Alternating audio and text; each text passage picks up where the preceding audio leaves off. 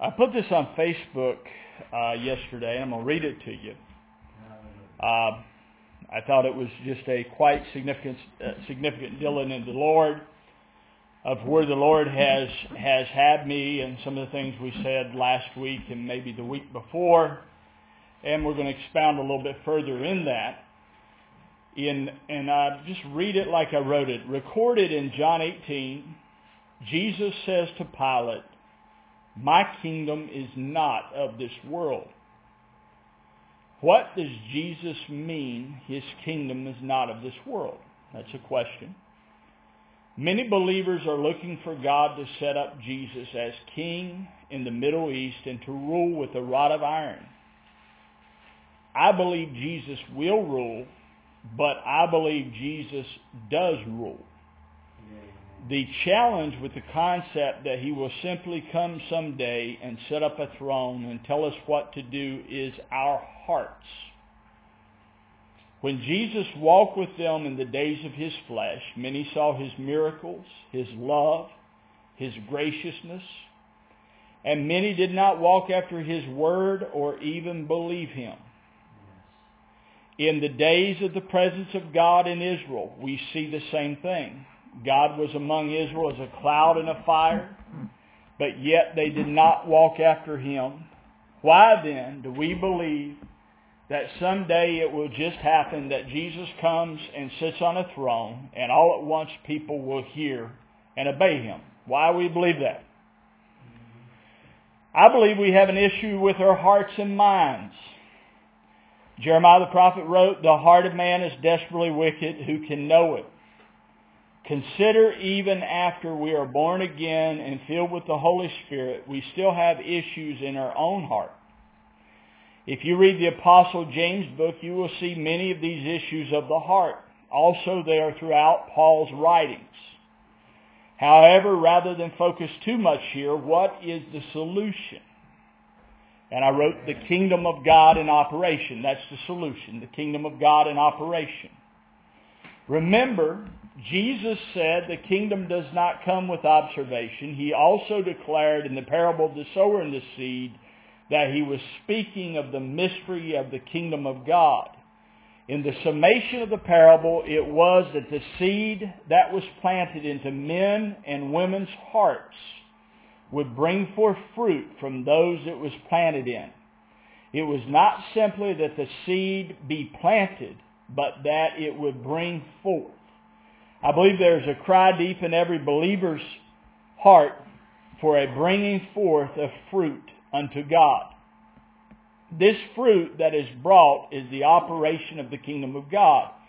Jesus' kingdom is not of this world. The Apostle Paul says in James 4 that wars come from our lusts or the desires of our hearts. One translation calls these desires passions at war within us. In the taking of Jesus, these passions are demonstrated by the high priest and those with him. It is also demonstrated by Peter as he takes out his sword and cuts off Malchus' ear. I wouldn't be surprised if Peter wasn't trying to take his head instead. These are examples of the operations of the kingdoms of the world. Where do they come from? From within man, from his heart. Now, even in the taking of Jesus, what does Jesus do? He heals Malchus. He also says to those that have come to take him to let these go that are with him and to take him instead. He gives himself for his disciples. What we see here is the kingdom of God in operation. Jesus laying down his life. Jesus healing those that would kill him. This is God's kingdom. It is a different nature. It is not of this world. Coming from within Jesus is a whole different nature, a whole different kingdom. Jesus didn't simply tell the high priest and those that come to kill him how they should act. Jesus demonstrated God's kingdom while they were out to kill him. Therefore, our hearts and minds must be transformed to know his nature, his kingdom. Almost done. In Isaiah 2:4, the prophet wrote, "They shall beat their swords to plowshares Much of the time when we read this with our minds, parentheses, thoughts, we look into some distant future to see this fulfilled. However, by the Spirit of God, we can see this fulfilled in the lives of Peter and Paul. Both men were men of the sword. Both men beat their swords to plows and spears to pruning hooks or pruning knives. In the book of Acts, it is recorded how Peter and Paul planted the word, parentheses, seed of God, throughout the earth. At that time, they were planting, sowing, watering, weeding, and looking for a harvest of the seed unto the Lord. They had become workers in God's garden to bring forth fruit unto the Father by cultivating the seed of God in men's hearts. Paul had laid down the sword of Saul of Tarsus.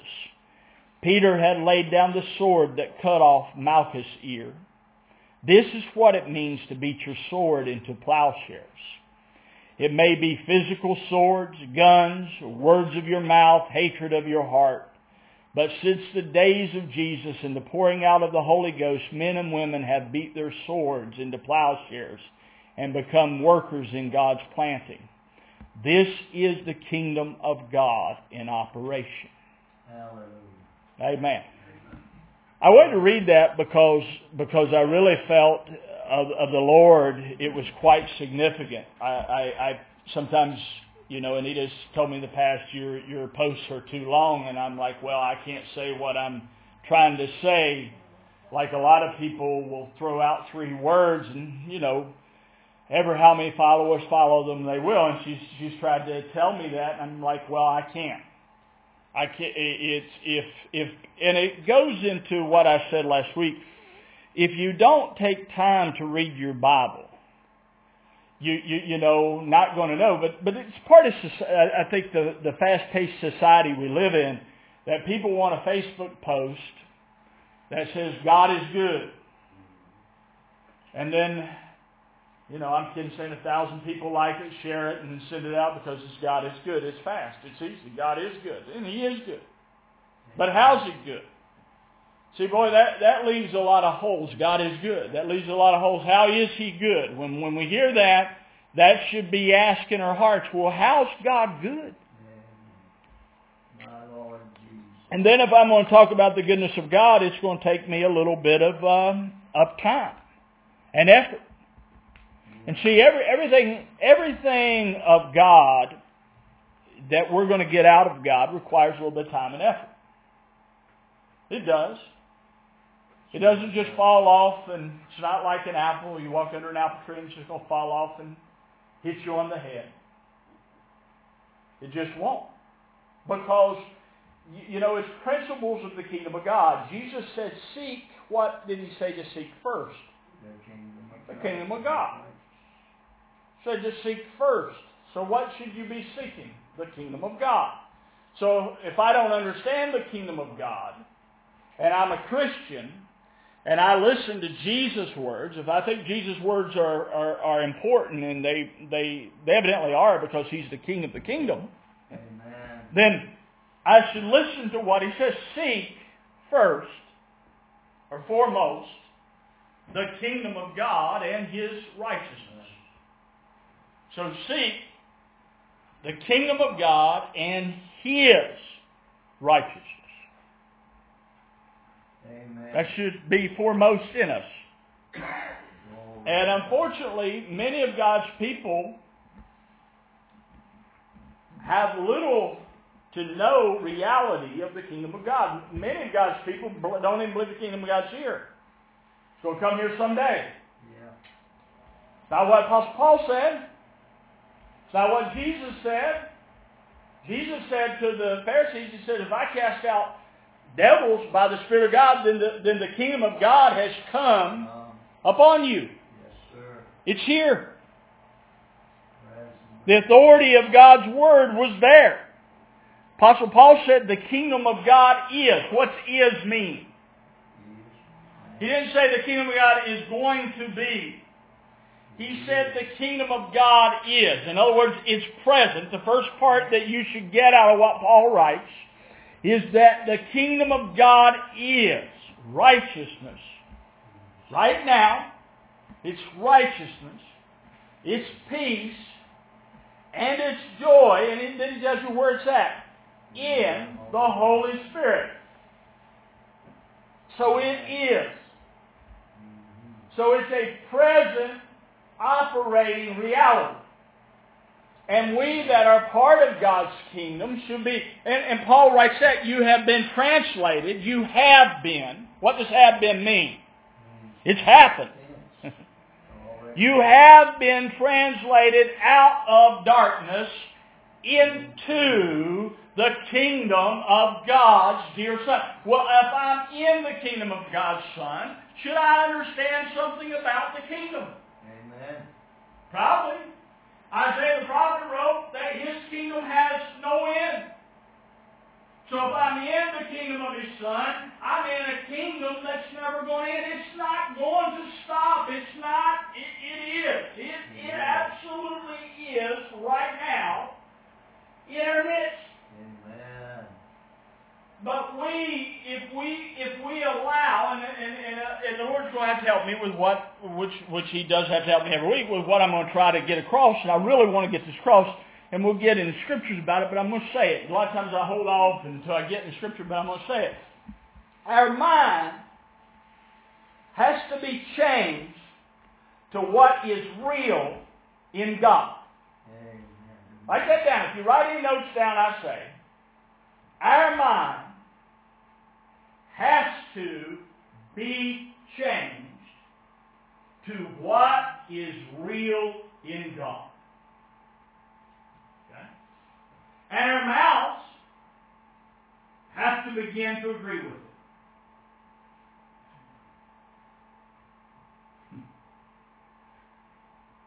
In other words, what you say needs to be in alignment with the truth that's in Christ. A lot of things we say, and I don't teach a lot like this, but I guess I'm going through this one because it's here. We say things all the time that's not true in God. Because we perceive them by the flesh. Okay. Because we're perceiving things out of the flesh realm. And instead of saying the truth in the Spirit, we'll speak out of what we perceive in the flesh. We say, well, why don't the kingdom of God operate like it did in Jesus' time? Maybe because what you're saying. Maybe you're not agreeing with the Lord. Maybe if we just agree with God and believe what He said, it worked. Amen. Worked for Jesus. Thank you, Jesus. He said, well, He was God. Well, it worked for Him. And He said, what I've done, you do also. First thing people will come and say when you read that, well, He didn't mean that. Well, why did He say it? Why didn't He say, I really don't mean it this way? He didn't say it. He said, the works that I do, you shall do also. Now, y'all getting double portions this morning because this ain't in my notes. Okay? So we have, the words come to me I don't really like, but I'm going to use it. We have belittled, made small what He said. Instead of thinking, yeah, that's what you said, Lord, I agree. Amen. You said it. Back it up, Father. You said it. So I don't have to back it up. He does. He said it. It's His Word. It's His Word. Amen. So He's able to back up everything He said through His body. He's able to. It worked for Paul. It worked for Peter. Read your Bible. It worked. What Jesus said worked. And not only would you do what He's done, He said, greater works than we've taught on, greater works before. Greater works than these. And see, a lot of the deeper life people that have seen greater works, they have discounted the miracles and signs and wonders because they saw the greater works was the resurrection life, was the understanding of the Spirit, and bringing people into that reality. But Jesus never said when you come to the reality of the greater works, then these others are going to disappear. Did he? No. He actually confirmed what Paul was saying through what? Through the miracle signs and wonders. And Paul, I'd have to argue, probably had about as good of a revelation of Jesus as any one of us do. And Paul was still doing miracle signs and wonders. So why do we that have got some revelation let this come and creep into our heart that, well, he may not want to heal people like he used to? Did he say that he wasn't going to want to heal people like he used to? Don't think so? But see, we agree with things that aren't true. You know that? We agree with them. We do. And so when we agree with things that are not true, what are we doing? Maybe we're allowing warfare in ourselves because we're allowing, and this is some things I'm seeing and kind of having the Lord work out of me, we're allowing things.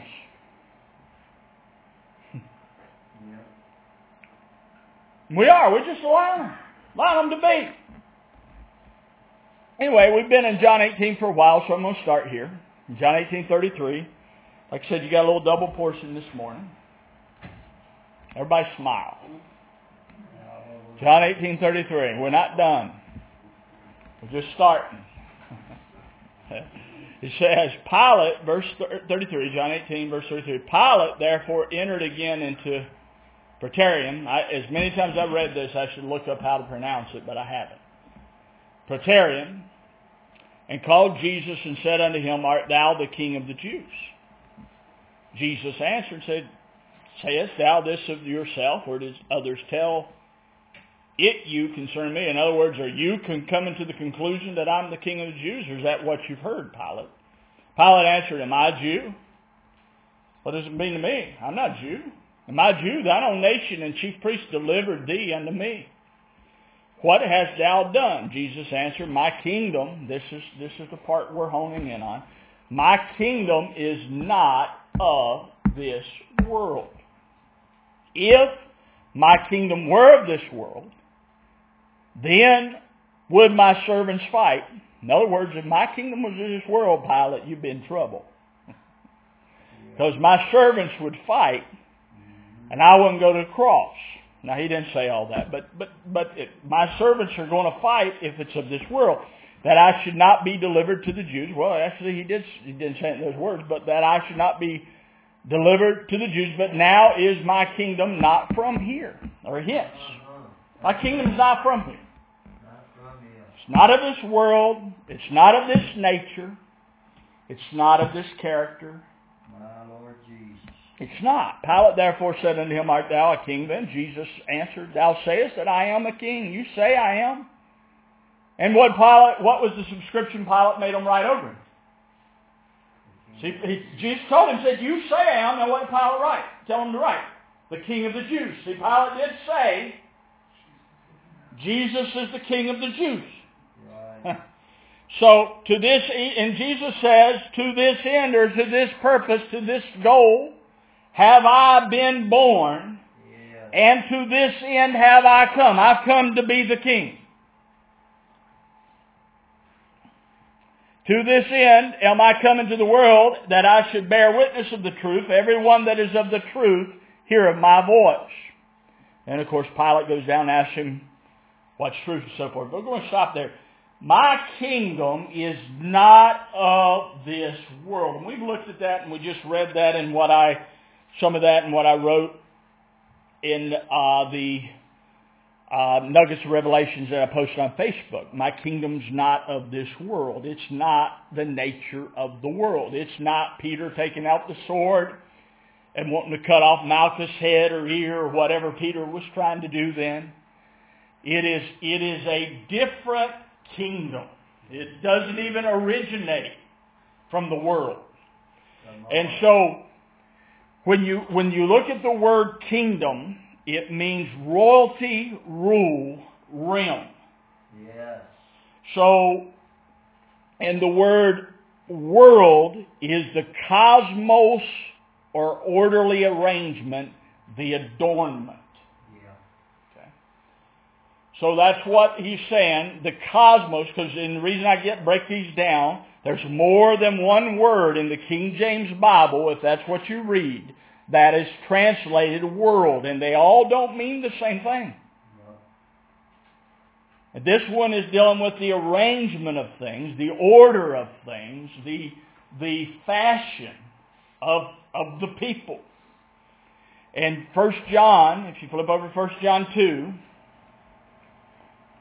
start at verse 9. And this we read over these things, and you know, I've read them 100 times or more, and they've not meant as much as they do now because the Lord's placing significance on them in my heart. And in verse 9 it says, "Whosoever says he is in the light and hates his brother is in darkness. Whoever loves his brother abides in the light, and in him there is no cause for stumbling. But whoever hates his brother is in darkness and walks in darkness and does not know where he is going because the darkness has blinded his eyes. I am writing to you, little children, because your sins are forgiven for his name's sake. I am writing to you, fathers, because you know him who is from the beginning. I am writing to you, young men, because you have overcome the evil one. I write to you, children, because you know the Father. I write to you, fathers, because you know him who is from the beginning. I write to you, young men, because you are strong. The word of God abides in you, and you have overcome the evil one. Do not love the world." Now, here, you know, I'm not trying to pick on what I come up in, but this was one of the passages that we love to use. Do not love the world. If anyone loves the world, the love of the Father is not in it. And then we would preach, Waverly, how you should live from there. But what I missed was the scriptures up above.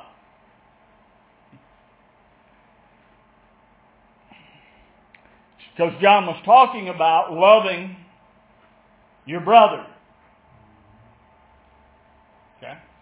You get a hold of that part? John's talking about that if a man loves not his brother, he's not walking in the light. He's not walking in the understanding of Christ. And see that he comes down and says, "Do not love the world or things in the world. If anyone loves the world, the love of the Father is not in him. For all that is in the world, the desires of the flesh, the desires of the eye, and the pride of life is not from the Father, but from the world. And the world is passing away along with its desires, and whosoever does the will of God abides forever." Now I'm going to just throw this out here. When John's writing this, the Old Testament world is literally passing away. Yep. Now it's literally passing away. That they're coming up to the day right near John's writing where they're going to destroy. The Roman soldiers are going to move in and destroy that old temple and system. But it has a spiritual implication. It has an implication to our hearts and to our minds. So part of that is the world John's talking about. But also what John's talking about, and I see this all through John, Paul's, Peter's, James' writings, is the relationship of the church with one another.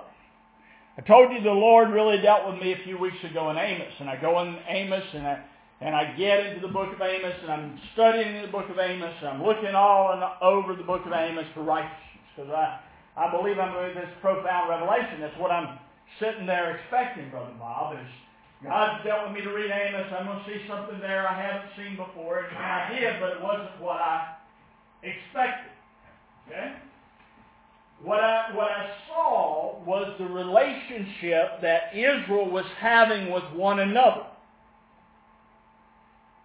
And I believe this is holding the church back from being what it is in the earth. Because it doesn't discern or understand the body of Christ. I believe this is one of the big things, or maybe the big thing, that's affecting the church in a very, very significant way. Yes. Because the church is walking around, I'm Pentecostal holiness, I'm Baptist, I'm Presbyterian. They identify him with everything but him. Yep. Really are. Yes. So their identity isn't in Christ. Their identity is in a certain form of teaching that they've been brought up in, rather than being an identity of a member of the body of Christ. See, how can I love my brother as myself unless I know I'm joined to him in the body of the Lord? Amen. See, unless I come to that understanding that he's one in the Lord just like I am, I'm always going to look at my brother and be high-minded and not even understand that I'm being high-minded, because I'm going to look at Brother Dave and I'm going to say, well, Brother Dave doesn't know what I know, and so I'm better.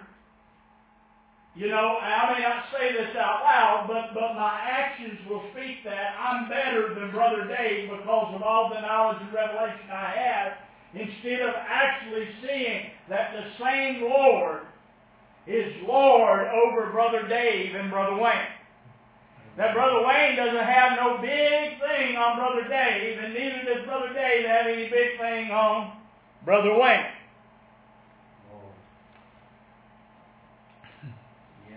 And then the attitude will begin to change, because instead of you wanting to rule over Brother Dave, if you do have an understanding of the Lord, you'll want to bring Brother Dave into the understanding of the Lord you have. Not rule over him. Amen. Not create a division. Not create a hierarchy. See, all these things have been done in the church, and are actually functioning today. That somehow pastors and teachers are on a tier above everybody else. And see, the mystery of the kingdom of God is the pastor and teacher is the servant of the body. That's it. Because in the kingdom of God, you're servants to the body. Yes, sir. My Lord and my God. See, it's a whole different operation than Operation of Man. Because Operation of Man's opposite, right? The kingdom of man would have all of the lower tier serving the higher. That wasn't the order Jesus brought. Here Jesus, being in the form of God, made himself not robbery be equal with God, and here he comes in the form of man, and he begins to do what? Serve man. Come to ministry. He comes to love them, admonish them. Hallelujah. See, just in that little bit of understanding of the kingdom of God, if you can see that is different than the kingdom of the world. Because he didn't tell the high priest there, when they were going to kill him, you need to bow down to me, I'm the king, man. Did he? No. He gave himself up. He's He out. didn't say, Peter, go stop them from getting me. Instead, he said, take me and not them. Amen. You see the difference in the principle. See, I guess sometimes, like I did a few weeks ago, and I start seeing some of these things, I just want to preach, and I have to restrain myself so I can say it, because it's so good. And I want to deliver it in a way that it can be received.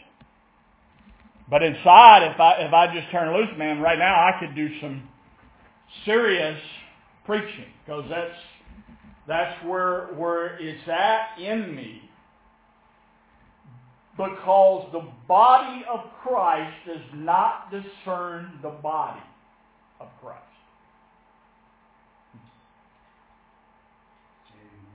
See, I read this last week in the book of Acts. It says that they had all things in common. That when the apostles were teaching and they were going from house to house, breaking bread, and it talks how they sold lands and properties and they brought it to the apostles' feet and so forth. The big picture in there was they had all things common. In other words, they saw all as one. Right. And I begin to see through Brother James and Paul's and John's and Peter's writing, this is what they're telling them over and over again. That you're one. Not to dissimulate, not to prefer one above another. And see, we look at these things and we think, well, that ain't deep. Well, if I'm understanding it by the flesh, you're probably right, because we read that and I don't think we've understood. And Brother Stanley and I have talked about this for a long time. We've not understood how to handle some of Paul's writings. To be truthful, just let the cat out of the bag. Because you want to automatically go back to the law, and God and the Lord the Word has made it plain that we're not under the law, right? The Word of God makes it plain. So how do I handle what Paul says? I have to handle it by the Spirit, and if I understand it by the Spirit, I understand that you're one. And now you're operating out of an understanding that as you are one with the Lord, you're one with Wayne and Barbara. Now, it's not just me and Jesus like Tom T. Hall sang, having our own thing going. Now, that's how men in the church want to have it. Me and Jesus got our own thing going. That doesn't work because Jesus joined you to a body. And that principle won't work because of what he did. That they, he didn't say that you might be one. That they. So he's looking at the whole, and he says, they may be one as I am in them. Not I am in Brother Stanley. I am in them, thou art in me, that they may be made perfect in one. So the picture here is that many are one. Amen.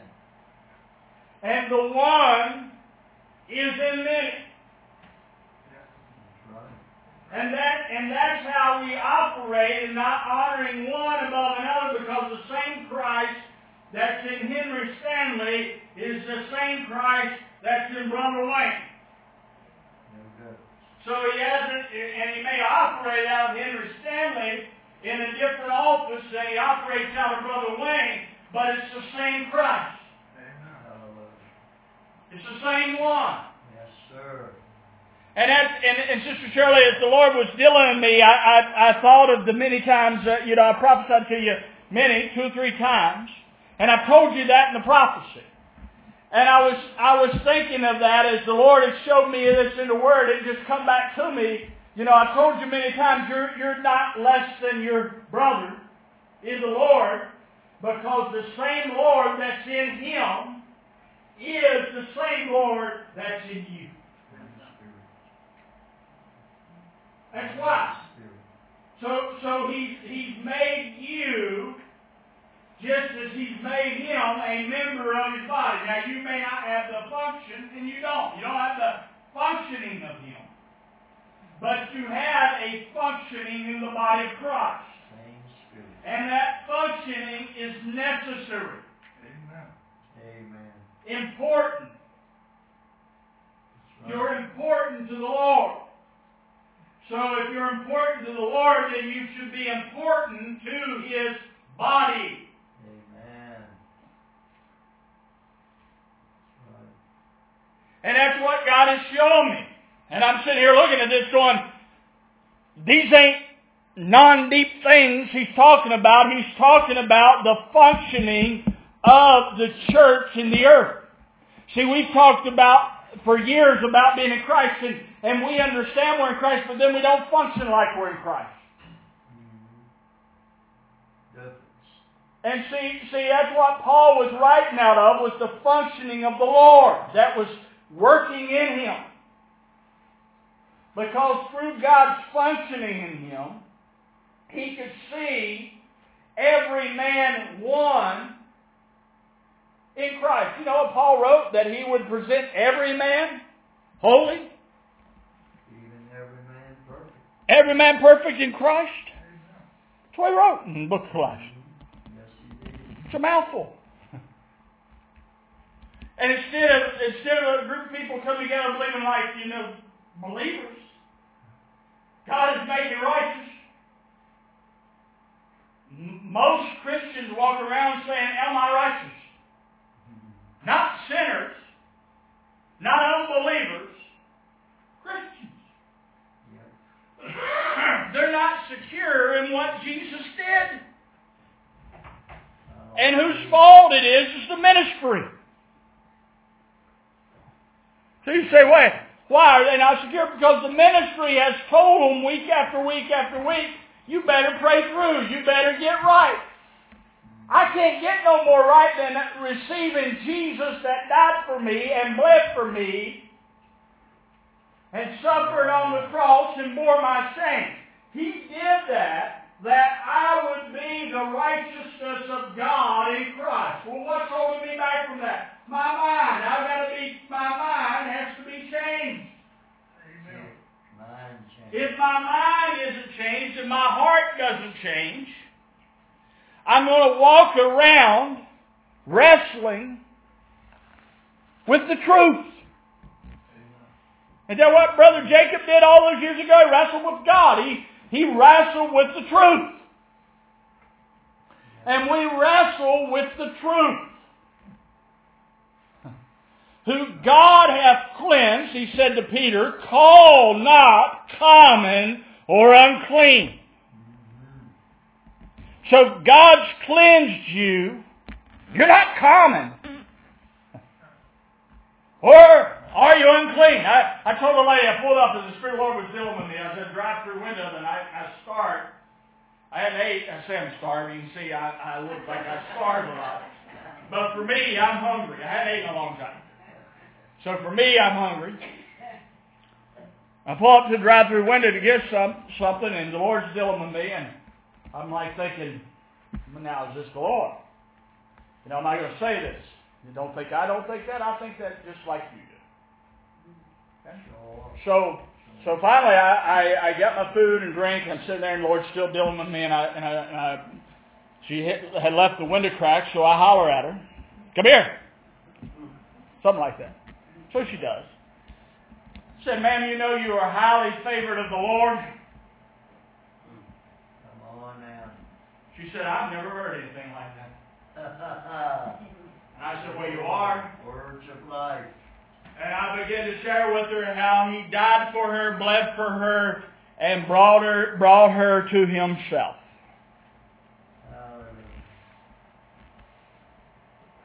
Highly favored. So instead of convincing God's body that they're highly favored, you're good enough to be called the body of Christ, which makes you pretty good, right? If I'm the body of Christ, in His eyes, I'm pretty good. The world may think I'm a hypocrite. The world may think I'm everything else, but God says I'm the apple of His eye. God says I'm clean. God says I'm pure. God says I'm sanctified. And somewhere down the road, I'm just going to have to say, "You know what, Lord? You're right. I believe it. You're right." And that's what I'm talking about in the beginning of it. Instead of believing that even if Bob messes up, that Jesus' blood is enough, and Bob has a heart after the Lord, and the Lord is able to keep those that are His, instead of me believing that and teaching that, most of the time we don't. Most of the time we walk around and talk and tear down the body of the Lord. And we don't even know we're doing it half the time. My Lord and my God. This is the Lord's body. Amen. Lord. Glory to God. Thank God. It's not up to what I think. It's up to Him. And thank God for that. Because if it was back when I was into legalism, and I would have tore you up for how you wore your hair, for if you had on makeup, for if you had short sleeve shirt on. That's what I believed. And I couldn't keep it either. But I believed it. With James 4. Let's flip over to James and we're going to go to Romans. If I don't get to where I want to go, I'll be done and not get all the way through there. James 4. And Brother James says, and we've been 40 minutes, we got 20 more, 25. James 4:1 says, whence comes the word? I love whence. Where do words come from, in other words? And where do fightings come from among you? Come they not hence, even of your own pleasures that were in your members? Where do they come from? You, your members. Hold your hands up. Members. So if I walk according to these, the flesh, that's where words come from. So our warfare that we fight in, Jim's telling us where it comes from. It comes from our members.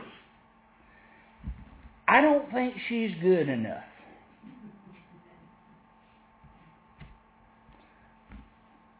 I'm telling you, that's a major issue. You may not think that's a big deal. That's a major issue. If she has received Jesus, she's good enough. And it doesn't matter what you think. And instead of criticizing her, or him, or them, help edify them in the truth.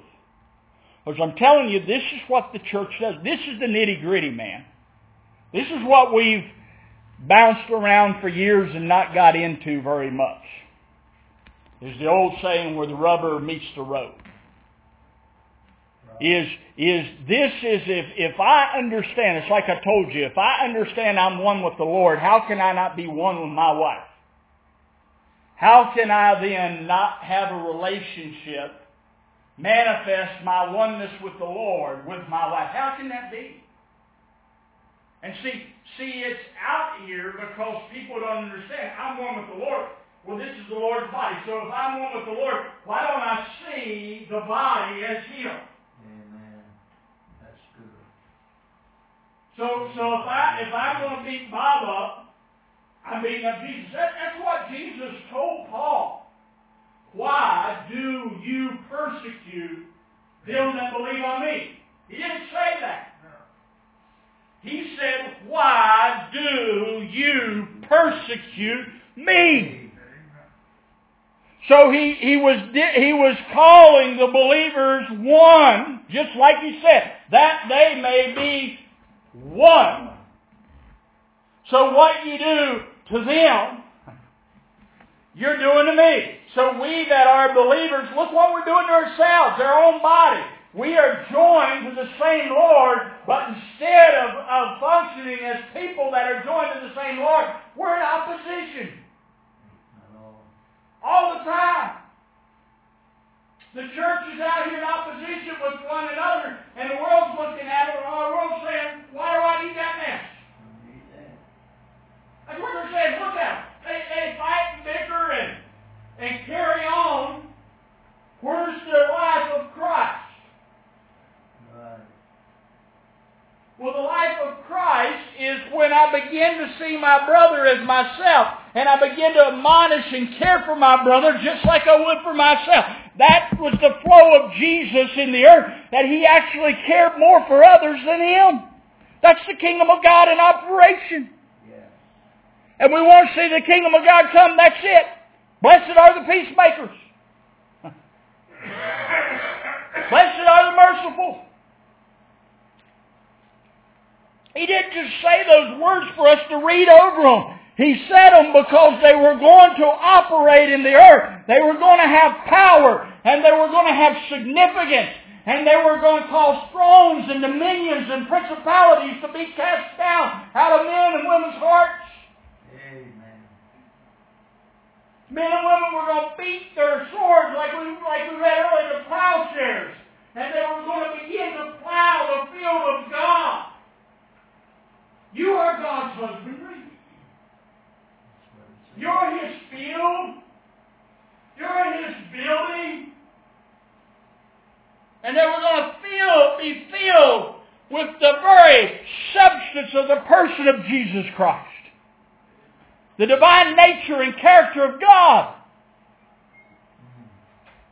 Man, you're talking about God loving you. He's given you His own nature. So He says, where comes wars and fighting? They come from your lust. And you lust and you kill and you covet and cannot obtain. You fight and war. You have not because you ask not. You ask and receive not because you ask it amiss, that you may spend it on your own pleasures. You're asking out of your own desire. Brother James, you adulteresses? No, you're not. That the friendship of the world is enmity with God. See, because this is what the world does. Right. The world seeks its own. The world is after itself. It's after its own place. It's always setting up itself. That's what Jesus was dealing with Pharisees, and I don't have the exact scripture that I'm trying to get in my mind. And he told them they had their reward. Why? Because they were recognized by men as great men. That was their reward. That's it. And that's what Brother James is. You know, we read Brother James' writing, and we don't think much of it sometimes. Well, if you see somebody in poor state coming to your fellowship, don't sit them in the back. Well, that's not deep, Brother. He's dealing out the nature of God. It's very deep. Yes, if I don't see it by the Spirit, that's not deep. But when I begin to see it out of the Spirit, what Brother James is dealing with is the same thing Paul's writing to the Ephesians when he says, you Gentiles and Jews are of the same body. You're one. You know, Brother James isn't maybe going through the depth of that as Paul does, but he's dealing with the same principle that a poor man and a rich man in the physical world that are in Christ are in the same place and don't honor one above another. One's not more important than the other one because it's one body. And see, this is the mind shift that has to change. In the book of Romans 12, and I'm going to read Romans 12 and then read in 2 Corinthians 10, and that's probably as far as I'll get. I had a whole lot to read, but I talked too much. Romans 12:1 says, I beseech you therefore, brethren, by the mercies of God, to present your bodies a living sacrifice, wholly acceptable to God. See, again, when we read this, we just think me and Jesus. I'm going to go out here and present my body a sacrifice by myself. And to a measure, we have our relationship with the Lord, but in our mind, that's just me and Jesus. Well, what he's talking about is how we operate with other people, which is your spiritual service. And be not fashioned according to this world. I love this translation. Be not fashioned. In other words, don't put on the world, but be transformed. How do you get transformed? By the renewing of your mind, that you may prove what is good and acceptable and perfect will of God. See, we'll read that and stop. Now listen, if we don't stop. For I say, through the grace that was given me to every man that is among you, not to think of himself more highly than he ought to think. Now why did Paul write that there? Because it goes together. That's why.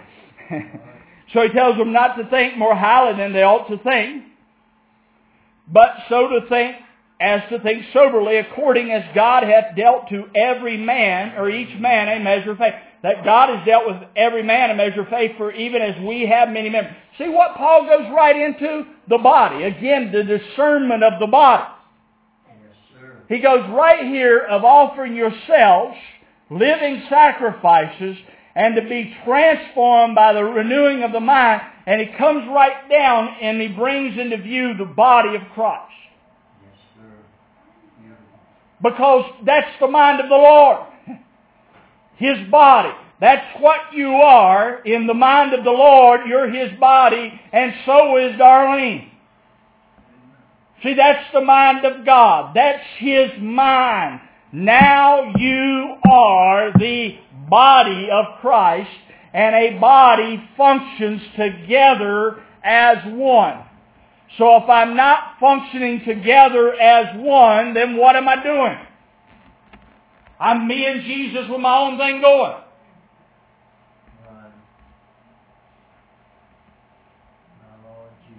And that's the issue, or one of the issues that has chewed up the church. Because we read this transformation, but then we don't see what it transforms into. We don't see what it gets renewed into. We read that we got to be transformed. Well, as I begin to see the Lord, I have to see the Lord's body, do I not? If I begin to see the Lord, is He not going to make me view His glorious body? Sure He is. My Lord and my God. That's why it happened on the Mount of Transfiguration. They saw no man save Jesus only among themselves.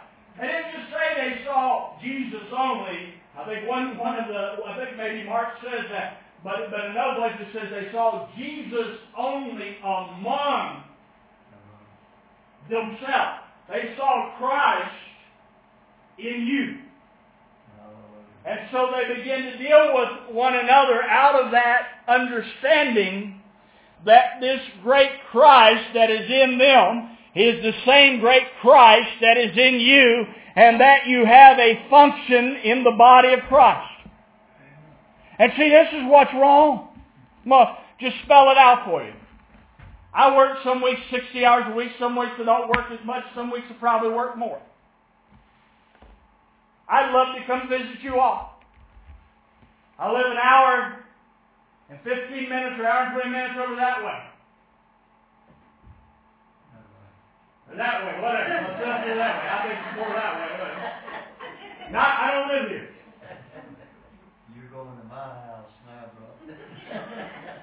Anyway, the point is, I love to get up and have the time to come through this whole fellowship and sit with you all. I really would. I don't have time. That may not be my function. My function may be to teach the Word on Sunday morning. That may be my function. And Brother Andrew, in the back's function may be to visit the members. Because it's a body. Yes. And see, what happened was the pastor became this Superman. pastor goes to visit, pastor prays, pastor does this, pastor does that. That's not a body.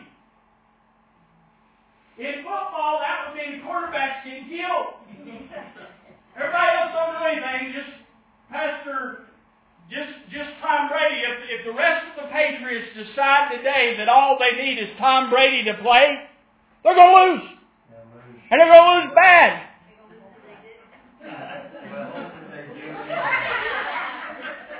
But it doesn't work that way. It's functioning. But see, for some reason, this got lost. This got lost somewhere down the road, that it became in a fellowship 2 or 3. And a lot of times one that does it all. And that was never God's order. That was never God's mind. If it was, He wouldn't have talked about it. He would have just said, I've given apostles, prophets, evangelists, pastors, and teachers. And if you're not one of them, you missed it. He didn't say that. He goes through here and said, I gave every man. He's speaking through Paul, every man a measure of faith. For as there are many members in one body, and all the members have not the same office, so we who are many are one body in Christ, and jointly members one of another, and have gifts differing according to the grace that was given to us, whether it's prophecy, let us prophesy. So if I read this right, maybe I misunderstand it, I may not be a preacher and I can still prophesy because the gift of prophecy is given to me. And whether it's ministry, let us minister. Whether it's teaching, let us teaching. Exhort. If it's giving, so evidently there's a function of giving. Let him give liberally, and rule of diligence and mercy, cheerfulness. Man, this is a functioning body. Yes, sir. And that's what I see. God. I saw this some time ago, and I know I've been a while, and I got to read one more scripture, got to read it, but I'm going to say this. I saw this some time ago, just with our little fellowship, that, man, what's wrong? We've got Dave. He's they call him a sound engineer. He sound technician, whatever he likes. I don't care what he likes. But he's got that office. If Dave didn't do it, wouldn't get done, right? Calvin takes care of a lot of, Calvin and Dave and Shirley and Andrew, they take care of a lot of building work here. The yard's getting mowed. Doesn't get a lot of appreciation. Shirley for years has come in here and vacuum. Clean. Who does it? See, that's the function of life. That's not important. I mean, I know this building ain't the church, but that ain't important. Church important. And it needs to be recognized. It needs to be, the functioning of Shirley, of Andrew, of Bob, of Wayne and Barbara, of whatever function you're functioning needs to be recognized. Not just, Brother Wayne, that's a real good word. Okay, good. I hope I minister a good word. I hope the Lord allows me to minister life into you. I seek God to do that. And I want to do that. And I want to operate in my office. But I don't want to operate in your office too. See, that's the thing. I just want to operate in the office the Lord has gave me, and I want you to operate. I want you to be free to operate. If you're the singer or the song minister, be the song minister. I'm not. I stink at singing, and I know it. I love to sing, but I absolutely stink. I can't keep a tune. And if it was up to me, you probably would. If I got up there and started playing on the piano, like I preached, you wouldn't say, "Boy, that was a good song." Be like, "Man, I hope that guy quits." But that's because there's functions in the body. But I can't control that function. I have to free it. I have to let it be. So I wish brethren would come here. I wish a committee would come and say, "Hey, Brother Stanley, Brother Wayne, we want to go visit the poor. We want to visit the needy. We want to have tracts or whatever we want to call them. We want to have some information to hand out on our fellowship." I wish it would happen. I wish it would move in your heart to happen. That there would be a function. One last scripture that I'm going to read.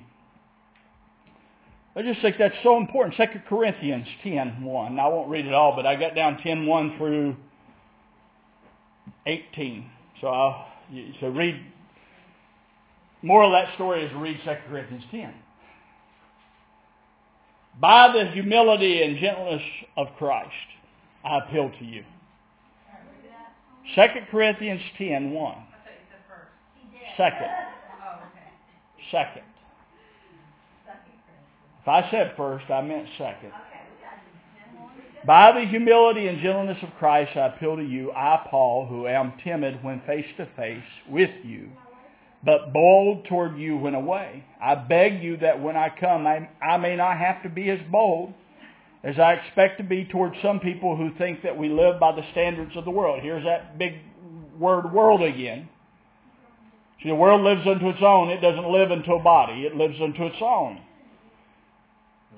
For though we live in the world, we do not wage war as the world does. Where are you? I'm sorry. You are not He's reading a different version of the Bible. I know. No, it's still not. The weapons we fight with are not weapons of the world. Am I in the right place, Bob, or not?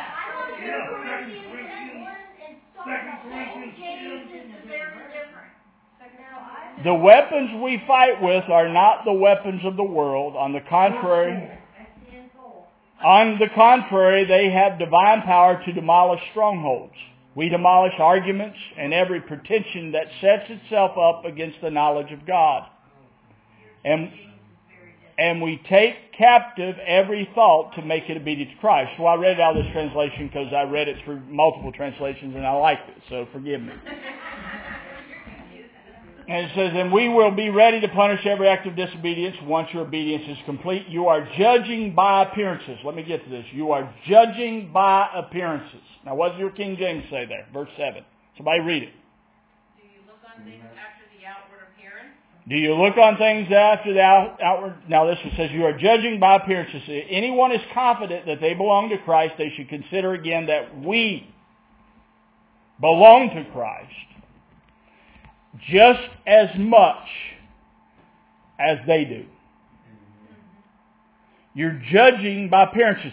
And see what I saw here is again, a lot of times if I read this, I would have just read verse 4. The weapons we fight with are the weapons of our warfare, not carnal, but mighty through the strong. We would have read that one. But then he didn't stop there, even start there. He starts in that chapter, or that part of his letter, saying, by humility and gentleness of Christ, I appeal to you. I come to you in humility of the Lord. And the weapons of our warfare is not carnal, but powerful through the Lord to the pulling down of strongholds. And he goes into and he begins to say, you know, not to judge. If you belong to Christ, not to judge others. That's what he's saying, that they don't belong to Christ, because as you belong to Him, so do they. And see, I think some of the stronghold that we wrestle with is we judge others. And instead of believing that what God has done, He did, that He died for all, and those that have received Him are His, and to their own master they stand or fall, we have a tendency to look at them and want to judge them by our standard instead of God's standard. We do. Because we judge by our own sight. And again, Paul brings to view, what have I read all morning? All morning long, the writers are bringing you to a vision of the body of Christ. All through, whether it be John, whether it be James, whether it be Paul. How many times did Paul deal with you are? You know, he spells it out pretty plain there in one place in 1 Corinthians. Now you are what? The members of the body of Christ, but we don't hear it. Members doesn't mean now, Barbara, you are the body of Christ. No, you are members, which means you are a part of. You're not it by yourself. You are a member joined to the Lord and joined to His whole body. Yes, sir. It's beautiful. That's the gospel. And when something comes and exalts itself against that and says, Brother or Sister Shirley, she just ain't right. Cast it down. It's a lie. And say to it, that's not true. You can turn me out. That's not true. Because that's what I'm saying. We speak contrary to the Word of God. I'll give you one more example and stop. I told David already stop, but I'm going to give you one more. Apostle Paul writes, you're not in the flesh, but in the Spirit.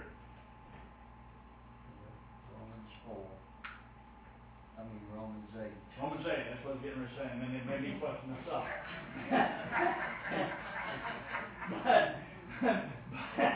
But that's what Paul says, you're not in the flesh.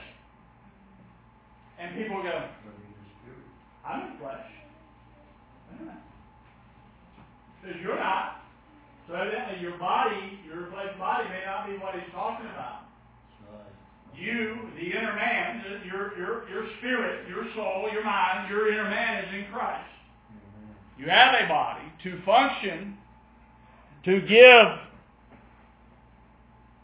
functioning or manifestation of He that's in you. So you're not in the flesh, but in the Spirit. But see, most of us live unto God just like we're flesh men trying to make it to heaven. See, we don't agree with the Word of God. With these thoughts come against what Christ has done. And I know I'm not the only one here that has them. Am I? No. But see, that's what Paul says. He says to cast them down. How do I cast them down? Did I just say, I cast you down, maybe? I don't think so. I think I take the truth. I take the understanding of the Lord and I say, Lord, that's not true.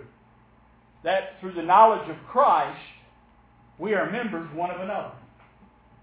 We are joined to the Lord. We are sanctified by your work. We are made whole in you. I'll stop right there. Ain't that pretty powerful that the Lord says we're made whole?